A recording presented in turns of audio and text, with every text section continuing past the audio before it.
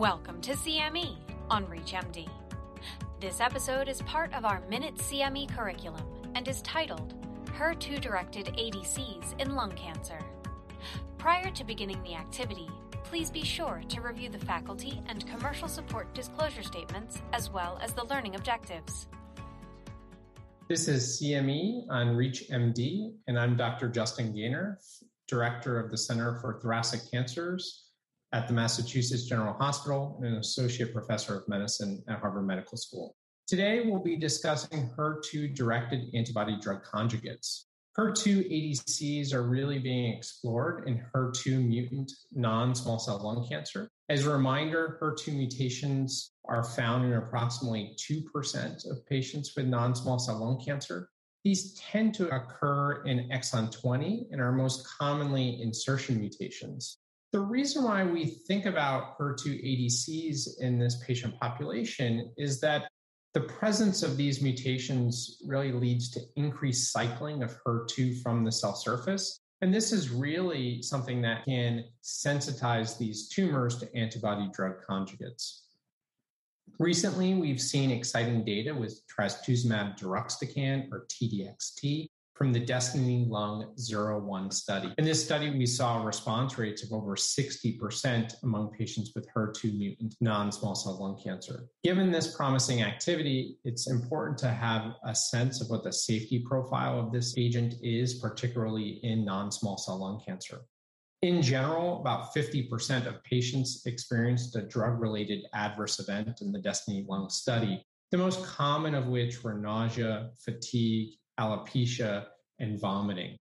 I should add that a particularly important adverse event in this patient population was interstitial lung disease. In DESTINY-Lung, 26% of patients had centrally adjudicated interstitial lung disease on this study. 75% of these events were grade 1 or grade 2, but 4 patients had grade 3 pulmonary events and 2 patients had grade 5 events. Thus, prompt recognition of interstitial lung disease is critically important when using this agent.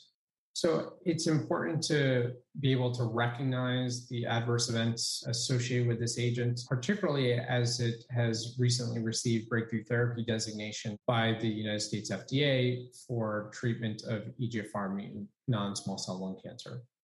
When encountering interstitial lung disease in patients receiving TDXT, generally we want to be quite conservative. So this agent currently is not FDA approved in non-small cell lung cancer. It has breakthrough therapy designation, but I think we can take some of the lessons in areas where it is FDA approved, such as in the setting of HER2 mutant breast cancer. When ILD is observed, according to the current FDA label, usually for grade 2 or higher ILD, we're discontinuing therapy, and grade 2 implies patients are symptomatic. And so we should be coordinating with our pulmonary colleagues and considering initiation of corticosteroids to help manage the ILD. Questions as we move to the future are, what are the risk factors for ILD, as well as whether the dose used in non-small cell lung cancer may be playing a role. The dose used in non-small cell lung cancer is higher than the FDA-approved dose in breast cancer. And so we really need additional data to explore that further. TDXT is not the only antibody-drug conjugate that's been explored in HER2 mutant non-small cell lung cancer. The earliest data that we saw was with TDM1, and this was being explored in a phase 2 study led by investigators at Memorial Sloan Kettering, Bob Lee, and others. In that study, the most common adverse events that were drug-related included elevated AST and ALT, thrombocytopenia, fatigue, infusion reactions, and nausea. Of course, when using any trastuzumab-based agent, be mindful of monitoring for cardiotoxicity and reductions in left ventricular ejection fraction. And so therefore, periodic echocardiograms are part of the ongoing management for these patients. When encountering other adverse events such as cytopenias, generally I would apply the same principles that I use towards chemotherapy-based side effects. That is, if I were seeing cytopenias, I would just dose interrupt and consider a dose reduction with subsequent cycles of therapy. Obviously, what we want to discuss with our patients throughout, have a good understanding of what they're experiencing with respect to nausea, vomiting, and use standard antiemetics just as we would with cytotoxic chemotherapy. I think one misperception among clinicians is that with an antibody drug conjugate that we are eliminating some of the side effects that we see with traditional chemotherapies, but we want to be mindful that patients still can have nausea, vomiting, and using antiemetics as we normally would.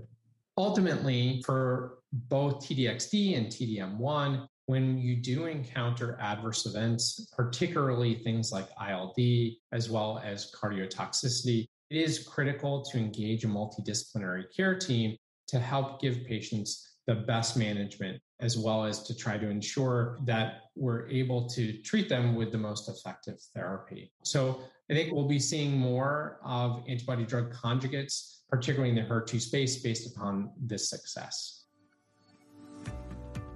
You've been listening to CME on ReachMD. This activity is provided by Prova Education and is part of our Minute CME curriculum. To receive your free CME credit or to download this activity, go to reachmd.com/Prova. Thank you for listening.